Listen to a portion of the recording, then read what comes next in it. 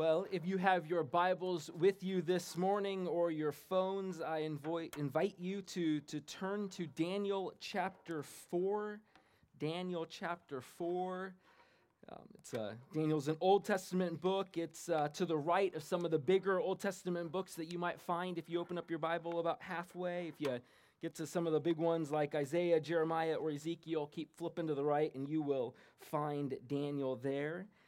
If you are newer with us this morning, we are in the middle of a sermon series in the book of Daniel, a book designed and given to us by God to help us live faithfully in exile. Daniel was writing to those in exile, and he was writing to show them how to thrive as they lived in exile. And God has given us this book to us today that as we, fellow Christians, live in the 21st century in exile, that we might like them live faithfully. So as Mindy this morning reads a large chunk of Daniel chapter 4 to us, I want you to listen for how God uses the most unique situation and the most unlikely person to teach us a very important lesson that we need to know as we struggle to live faithfully in exile. So please listen as Mindy reads. Good morning. So good to be here. I'm going to take a little bit of advantage of the fact that I have a microphone in my hand and I got permission. I'm not getting kicked out of Grace Church. Don't worry. Words do not describe how overwhelmed I am by the care that I have received. I'm going to cry. From this church, you guys, it's the body of Christ, but you guys have been Jesus' hands and feet to me for 6 weeks and continuing. My family's I weigh 9 pounds more than I did six weeks ago because I've been eating so much over the past 6 weeks. Amazing food. My house is being cleaned. My laundry is being done. I get anonymous notes in the mail. I get cards and texts and phone calls. And you guys, I can't even say thank you's just not enough. So thank you. Today's my anniversary. My husband's been beyond amazing in serving me. More in the mornings, I'll wake up to a smoothie by my bed. I can't say thank you enough. So thank you. Those words are very heartfelt, and thank you so much for your care and concern and prayers for me. So thank you. I feel it. Okay, so on to the good stuff. This is from Daniel 4, like Josh said. King Nebuchadnezzar, to all the peoples, nations, and languages that dwell in all the earth, peace be multiplied to you. It has seemed good to show me the signs and wonders that the Most High God has done for me. How great are his signs, how mighty his wonders. His kingdom is an everlasting kingdom, and his dominion endures from generation to generation. I, Nebuchadnezzar, was at ease in my house and prospering in my palace. I saw a dream that made me afraid. As I lay in bed, the fancies and the visions of my head alarmed me. So I made a decree that all wise men of Babylon should be brought before me, that they might make known to me the interpretation of my dream. Then the magicians, the enchanters, the Chaldeans, and the astrologers came in, and I told them the dream. But they could not make known to me its interpretation. At last, Daniel came in before me, he who was named Belteshazzar after the name of my God, and in whom the spirit of the holy God dwells. I told him the dream, saying, O Belteshazzar, chief of the magicians, because I know that the spirit of the holy God is in you, and that no mystery is too difficult for you, tell me the visions of my dream that I saw and their interpretation. The visions of my head as I lay in bed were these. I saw, and behold, a tree in the midst of the earth, and its height was great. The tree grew and became strong, and its top reached to heaven, and it was visible to the end of the whole earth. Its leaves were beautiful, and its fruit abundant, and in it was food for all. The beasts of the field found shade under it, and the birds of the heavens lived in its branches, and all flesh was fed from it. I saw in the heavens, in the visions of my head, as I lay in bed, and behold, a watcher, a holy one, came down from heaven. He proclaimed aloud and said thus, chop down the tree and lop off its branches, strip off its leaves and scatter its fruit. Let the beasts flee from under it and the birds from its branches, but leave the stump of its roots in the earth, bound with a band of iron and bronze, amid the tender grass of the field. Let him be wet with dew of heaven. Let his portion be with the beasts in the grass of the earth. Let his mind be changed from a man's, and let a beast's mind be given to him. And let 7 periods of time pass over him.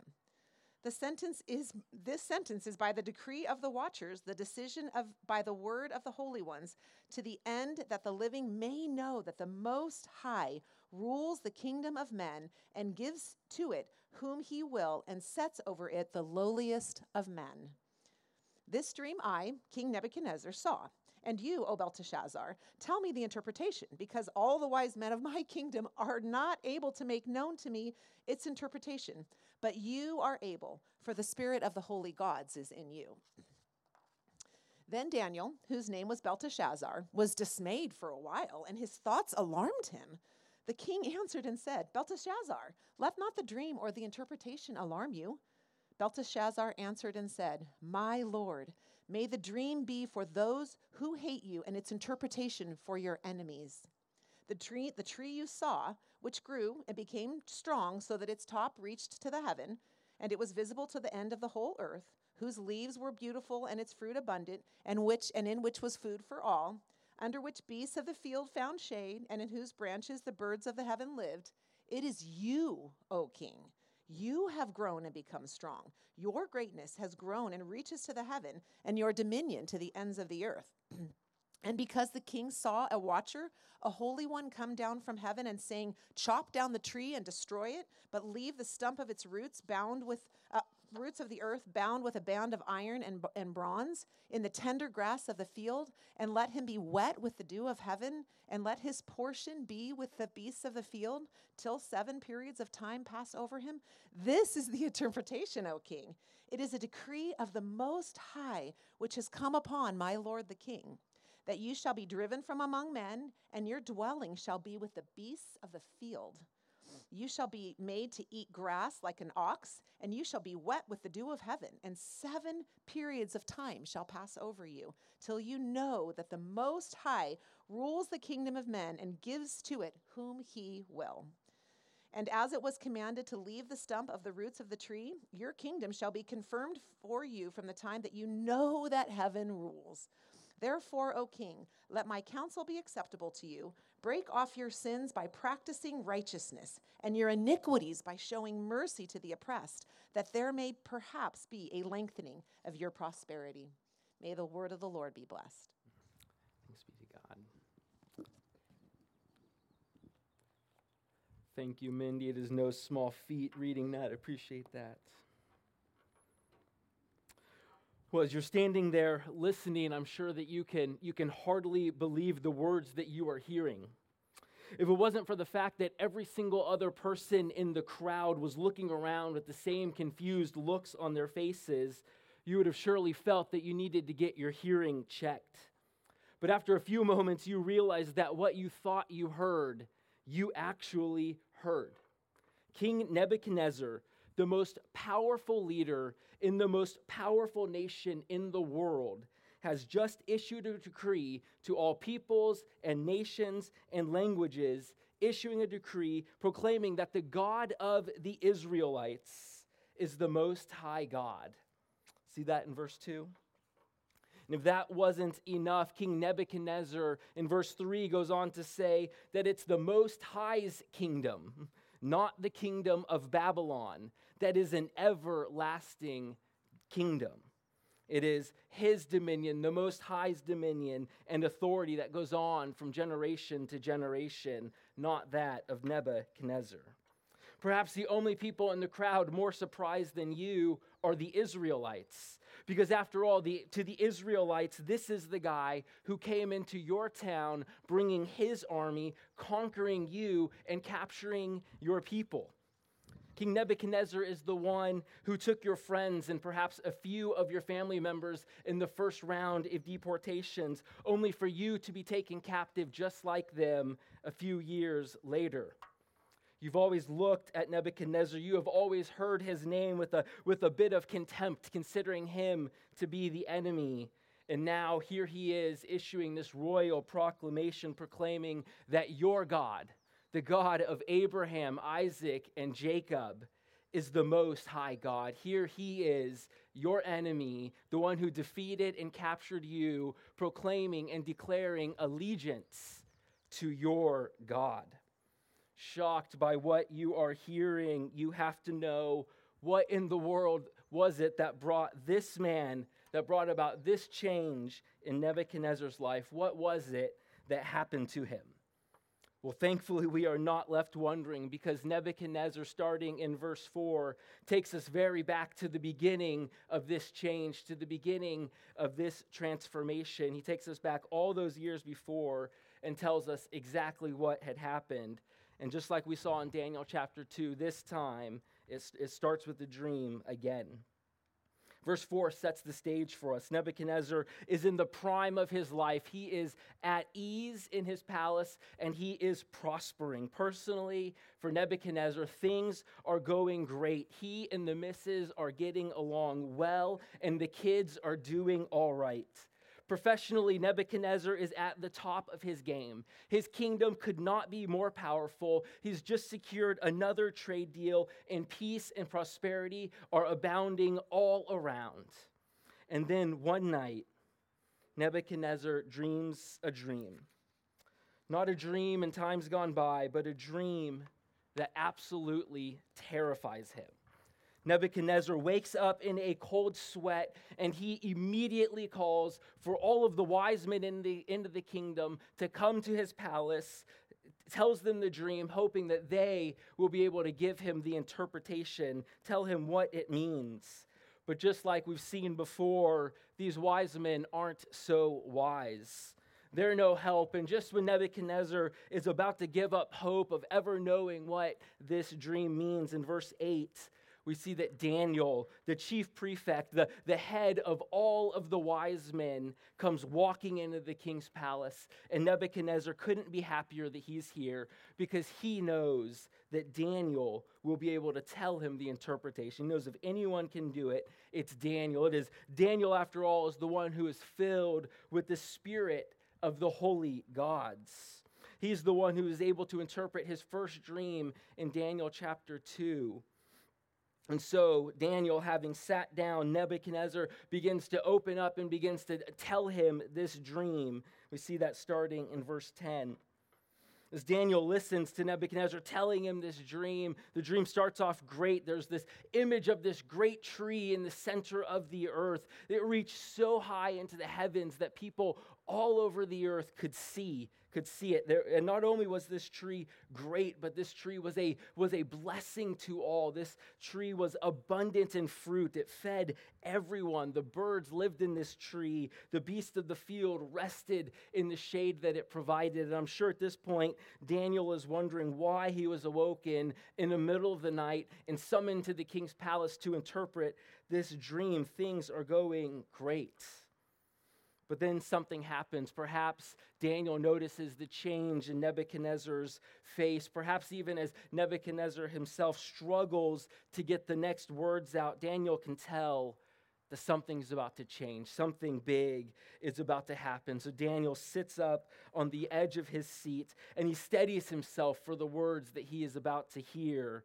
And starting in verse 13, Nebuchadnezzar says that in this dream there was a watcher, a holy one, and he comes down from heaven and he issues a proclamation.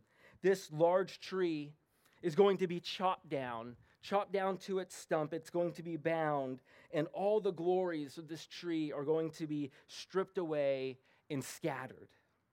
And suddenly, starting in verse 16, there's a change in the metaphor from a tree to a person, as the angel, this watcher, says that he will be like a beast of the field with a mind to match.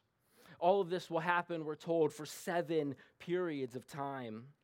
And as Nebuchadnezzar finishes, he can see that Daniel is upset. Something is wrong. And so after giving Daniel some time to compose himself, he asked Daniel for the interpretation. And I can only imagine that Daniel, with this sad and sorrowful expression that we see, or in verse 19, Daniel unpacks the meaning of this dream, making it clear that he wishes that everything he is about to say will not be for Nebuchadnezzar himself, but it will be for Nebuchadnezzar's enemies. He is sad by what he is about to unveil here. So he wishes that this dream would be for his enemies, but as Daniel begins unpacking it, it becomes very clear that this dream has one person in mind, and that person is King Nebuchadnezzar. As he begins in unpacking the dream, we see that the great and powerful tree visible from the ends of the earth, this tree that provided food and protection for all, was Nebuchadnezzar and his kingdom.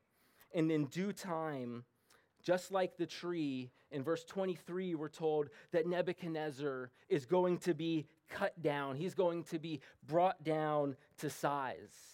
But it wasn't just that, because as Daniel continues, he tells Nebuchadnezzar that his kingdom is going to be taken away from him. He is going to be driven away from society, and he is going to become like a beast of the field, grazing the grass like an ox or a cow. But there's hope here in the interpretation, though, because as Daniel continues in verse 26, we see that the stump remains, meaning that the kingdom will eventually be returned to Nebuchadnezzar. There's a word of hope here, but we see that it will only come after a great humiliation.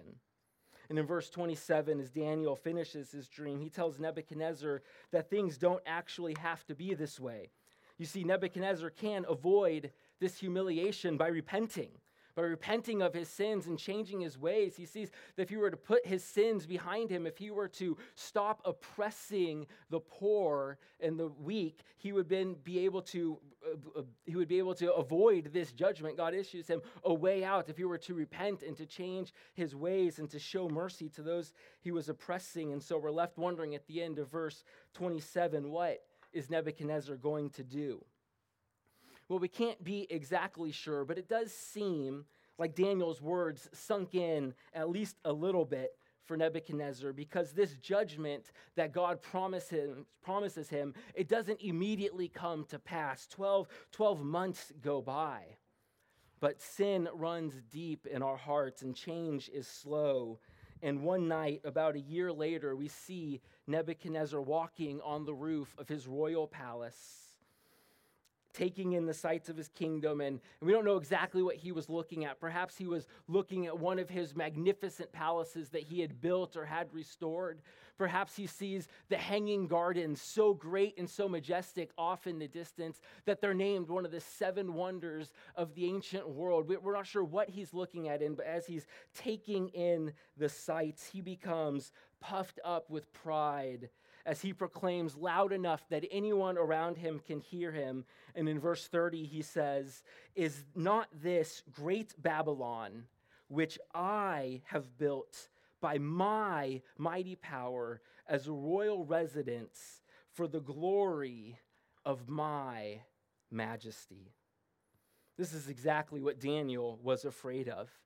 This is why the dream had so upset Daniel. This is why the dream had dismayed him, as he knew that this would come upon King Nebuchadnezzar, because while the words were still coming out of his mouth, in verse 31, we see that a voice from heaven, a voice louder than his, speaks, and in an instant, everything that was promised in this dream comes to pass.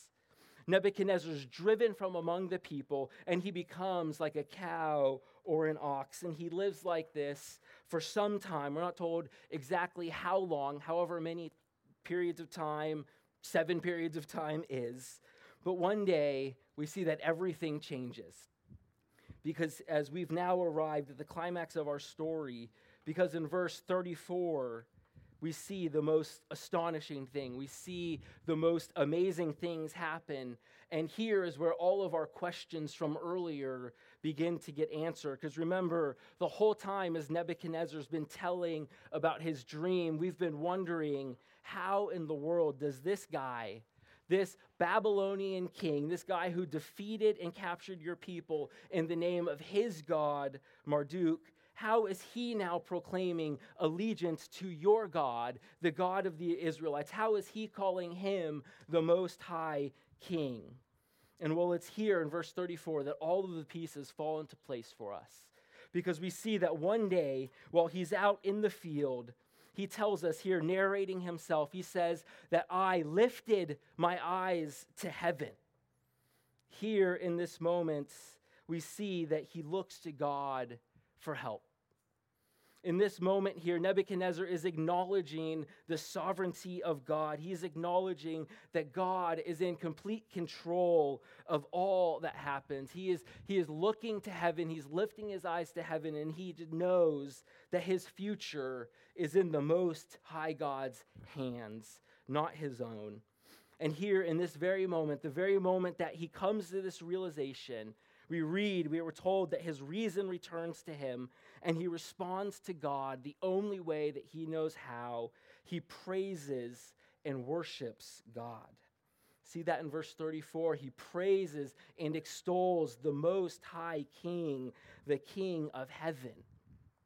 And as promised in verse 36, we see that God returns this kingdom to Nebuchadnezzar, only this time you can see it is a changed, perhaps a converted Nebuchadnezzar, because even though his kingdom is returned with even more glory than it was before, rather than being puffed up with pride, praising and proclaiming his own greatness, his final words in the book of Daniel, his final words recorded in Scripture for us, are a testimony to the greatness and the glory of God. In verse 37, read what he says.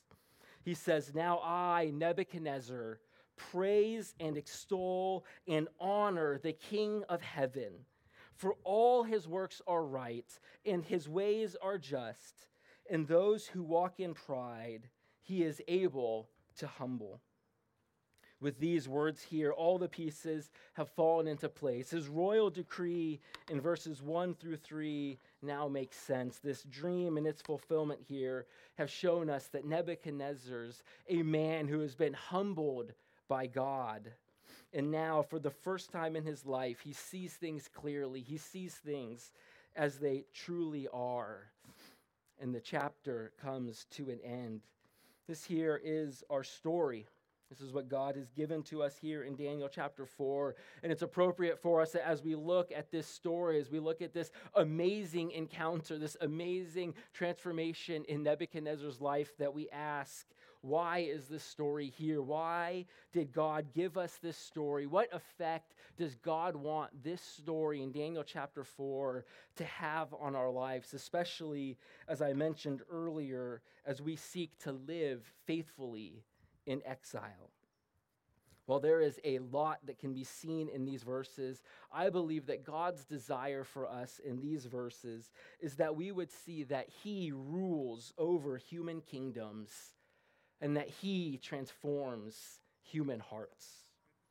Using the words of this passage, I would say that God's intended effect for you and for me this morning, God's intended effect right here, right now, would be that we would see that the Most High rules over human kingdoms and he transforms human hearts. That's what God wants us to see, that he rules over human kingdoms and he transforms human hearts. Let's unpack each piece of that and spend some time applying it to our lives. First, this passage shows us that the Most High rules over human kingdoms. Did you catch how many times that phrase is repeated in our story? In one way or another, in Daniel chapter 4, this truth is repeated for us 7 times. Just listen to a few of them. In verse 17, we read, "To the end that the living may know that the Most High rules the kingdom of men." In verse 25 says, "Till you know that the Most High rules the kingdom of men." Verse 26, "Till you know that heaven rules." Verse 32, "Until you know that the Most High rules the kingdom of men." Time and time again, we are told that everything that happens to Nebuchadnezzar in this chapter is meant to bring about the effect in his life that he would know that the Most High, that God rules over the kingdoms of men, that he rules over human kingdoms. In a world without bold italics or underlined, before you could text in all caps, or before you could literally emphasize a message. I'm still amazed you can do that. If you wanted to make your point clear, you would use repetition. And given that this message here is repeated for us 7 times, I think it's safe to say that as we look at this story, it is meant to be a blinking neon sign that captures our attention, showing us that the Most High rules over human kingdoms, that he isn't the one in control of everything. If you've been with us the last few weeks, it's possible that you're thinking to yourself, we're hearing this point again? This truth again, Josh, what's going on? And well, the answer to the question is yes, we have been hearing that truth the last couple weeks. And just preview, we're going to be hearing that truth for the next few weeks, because it is God's grace to us that we be reminded of this truth time and time and time again, because we forget time and time and time again. Like the dad in Cormac McCarthy's just brilliant novel, The Road, just like the dad in that novel says to his son, he says, we remember what we wish we could forget, and we forget what we wish we could remember. Can you relate with that as you're sitting here this morning, perhaps looking back on your past week? Can you relate with that tendency to remember what you wish you could forget and to forget what you wish you could remember? Well, God in his grace knows that we forget what we wish we could remember in the midst of the busyness of life, in the midst of the endless parade of distractions that we have. As we look at the restlessness of our hearts or the struggles of life that we face, all of these and more can cause us to forget the most fundamental of realities, and that is that God Most High is ruling and reigning over all of creation and every single one of our lives right now. So in the midst of our tendency to forget, he reminds us. As he shows us in the interaction with Nebuchadnezzar, he reminds us that he is in control, ruling over human kingdoms and human history. And so I want to ask this morning, where do you need to be reminded of this reality? What situation in life or you just feel, I need to remember this, Josh. I need to hear this truth again.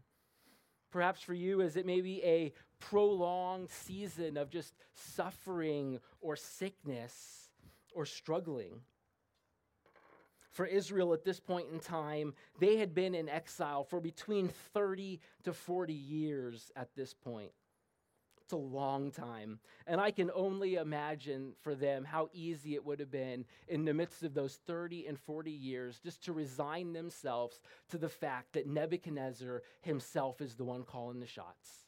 Nebuchadnezzar himself is the one in control of everything that's going on. I'm sure that they were very tempted to believe that, yeah, sure, God reigns on high. He's the king of heaven, but he can't do anything about what's going on in my life. These things are just perhaps too small, or there's just no way that he can be involved in what's going on. But into that temptation of 30 or 40 years later, God gives them this story. God gives them this example of Nebuchadnezzar and his dream to show them that far from being in control, Nebuchadnezzar was not in control. Their captor was not in control, but God Most High, he was the one in control. He was the one calling the shots. Do you need to be reminded of that this morning? What's going on in your life where you are just so tempted to forget, just to think that, oh, God can't do anything about this. It has been too long, or it is just perhaps maybe too small of a thing that God's not going to do anything about this. In this story, I think God wants to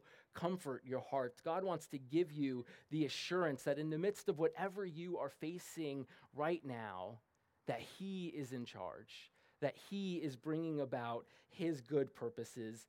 And that can just give us a different perspective. That can just fill us with peace in the midst of whatever we're going through, knowing that God is in control. Whatever challenges, whatever struggles we're facing right now, they're not calling the shots. But the Most High God, who rules over human history, he's the one calling the shots. Be assured that God is in control. So the first thing God wants us to see, that he is ruling over human kingdoms. But there's a second reality that God wants us to see in this story, and that's that the Most High transforms human hearts. You see, the truth of God's sovereignty, the truth that God is in control over all things is a very personal reality. It touches down onto each and every one of our lives very personally, and we see that play out in Nebuchadnezzar's life in this story as his sovereignty, his ruling over all things brings about transformation in his heart. It brings about transformation in this life. We see this most clearly in his transformation from being a proud king to a humble king who rightly praises and honors God. We see Nebuchadnezzar's pride most clearly in verse 30. Remember when he's walking on the roof, admiring his kingdom and his palace, he proclaims, "Is this not great Babylon, which I have built by my mighty power for the glory of my majesty?" The I's, the me's, and the my's here. For Nebuchadnezzar, it was all about himself. Here, Nebuchadnezzar is looking at his kingdom, and in his pride, he takes full credit for the glory and the majesty of all that is going on. And as he does that, he fails to acknowledge that God's in control. And so he foolishly thinks that he's accomplished everything. And it's at this exact moment where he is at the height of his pride that everything goes downhill for him as he's driven out of his kingdom and he's made to live like an animal. And I think that Nebuchadnezzar struggling with something that we might call boanthropy today, of someone who is just convinced in their mind that they are like a cow or an ox. I think that that is just a great picture of what pride does, of what pride's effect on our lives, because it makes us less human. You see, pride is the height of insanity as we fail to see ourselves as we truly are, and instead we have a skewed vision of reality with ourselves and our perceived accomplishments at the center. This is exactly what happened to Nebuchadnezzar. But thankfully, we know that his story here with him, his story doesn't end with him grazing the fields, but it ends with his kingdom restored greater than it was before. And all of this happens, this great transformation in Nebuchadnezzar's life, all of this happens because God transformed his heart as he humbled himself. You'll remember the climax of our passage here is in verse 34 when Nebuchadnezzar lifts up his eyes to heaven. This doesn't mean that he just lifts his head and looks up, but it's a figure of speech that shows that he has humbled himself. He has acknowledged that he has come to the end of his rope. He has come to the end of himself, and he acknowledges what has always been true, and that is that God, the Most High, rules over human kingdoms, that he is the one who is in charge. And Nebuchadnezzar, in looking up, acknowledges that he is not in control. And it's at this point that his heart is transformed and he comes to know God in what I would say in a saving way. This is what our God can do. Our God can transform human hearts, causing even the most proud king to humble himself, to acknowledge that he is not in control, but that God is. I think that's the second thing God wants us to see here, that he is able to transform human hearts. And with Nebuchadnezzar in particular, I think there's just a helpful message that we need to take away, and that is this reality of pride that we just all struggle with. Because I think as C.S. Lewis has rightfully pointed out, he says that as long as we are proud, we cannot know God. I think this element of pride here is exactly where God transforming our hearts takes effect. It's when we get rid of our pride, as we humble ourselves, so that we are able to come to know God. And this transformation here that happened in Nebuchadnezzar's heart, in Nebuchadnezzar's life, is nothing less than what must occur in each of our hearts if we are to come to know God. Because as long as we are living in pride, as long as we are living with proud hearts, we are unable to know God. Because the truth is, we think that we are God. Our proud hearts tell us that we are in complete control of our lives, that we are autonomous, that we can choose whatever we choose to do. And because of this, as we look at our lives, as we see any good things that are in our lives, we look at them, and just like Nebuchadnezzar, we declare that they are the result of our greatness. We say that they are all signs of how great we are. But when we do this, we become just like Nebuchadnezzar. We become less than human as we worship ourselves, not the Most High God who's in control of all of human history, the one who's given us and allowed us to receive all that we have. So this morning, if you're here and you don't know Christ, if you're here and you wouldn't consider yourself a Christian, I think that this passage here has an invitation for all of us to turn to God, to turn from our pride, to turn from thinking that we are in control of our lives, and to turn and to see that it is God, the God of Scripture, the God of the Bible, the one who created and rules over all things, that He is the one who is in control.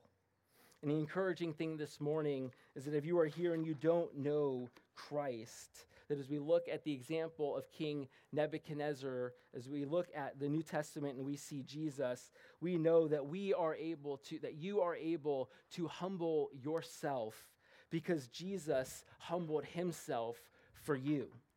You see, that's the good news in this passage. The truth of the transformation that takes place in King Nebuchadnezzar's heart is possible because of what Jesus would go on to do 6 centuries later when he does, as Paul tells us in Philippians 2, as he humbles himself for you and for me. In Philippians 2, verse 7, we are told that Jesus humbled himself by taking the form of a servant and being born in the likeness of men. That's speaking about the incarnation, what we celebrate at Christmas. When Jesus came in human form, he emptied himself. And what did he do when he became human? Paul continues in verse 8 where he tells us that being found in human form, he humbled himself by becoming obedient to the point of death, even death on a cross.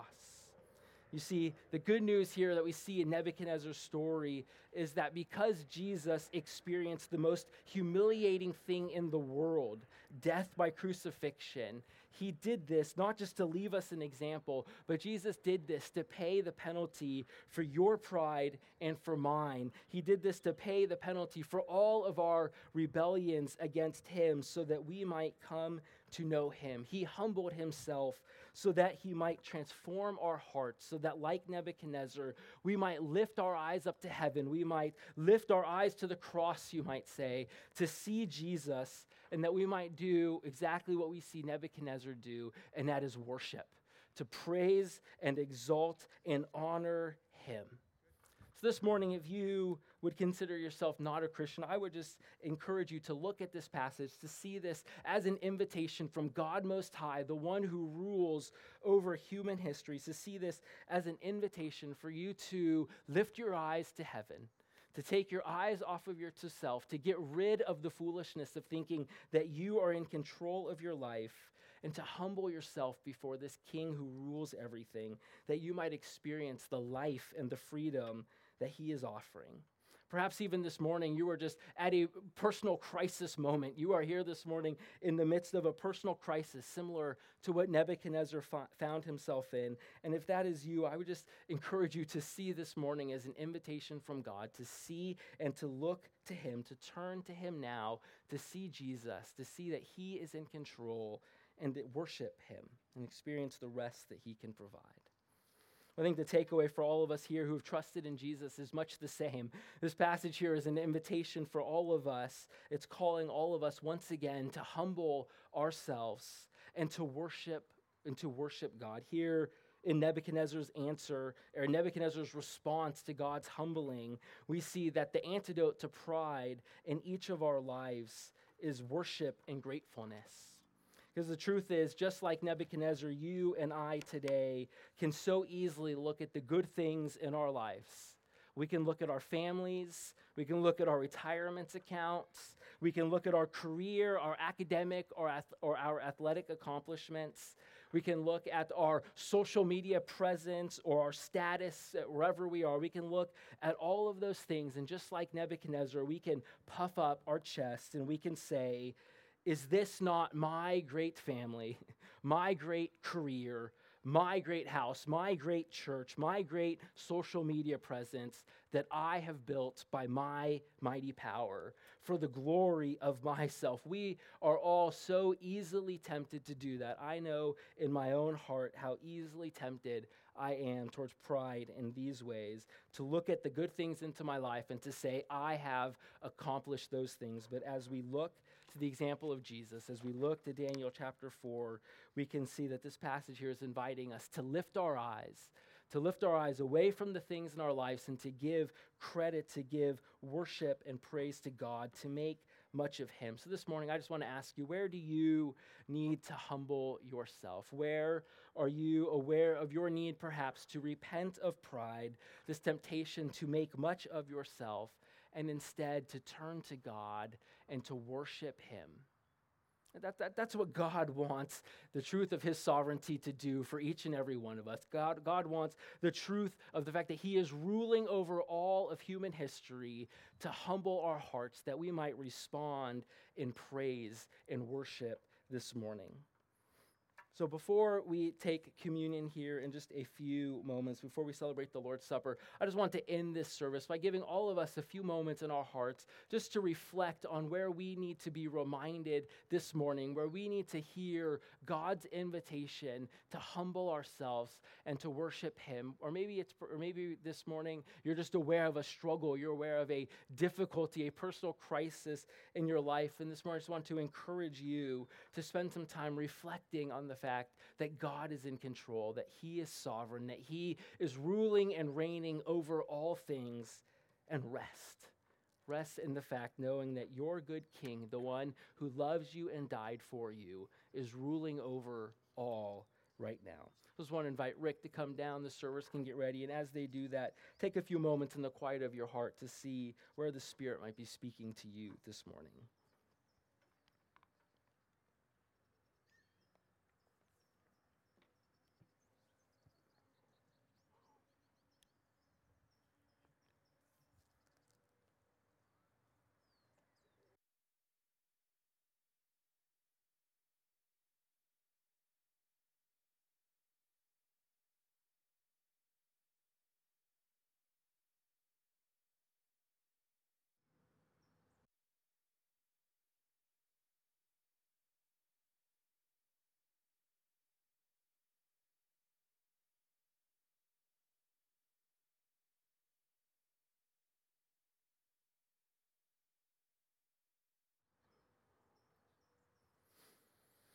Most High God, we come before you this morning and we thank you that you who rule human history, that you humbled yourself for us. Holy Spirit, I pray that you would meet us this morning, that these truths would minister to our hearts, that we might humble ourselves and worship you as we lift our eyes, as we see Christ crucified and raised for us. And we pray these things in Jesus' name. Amen.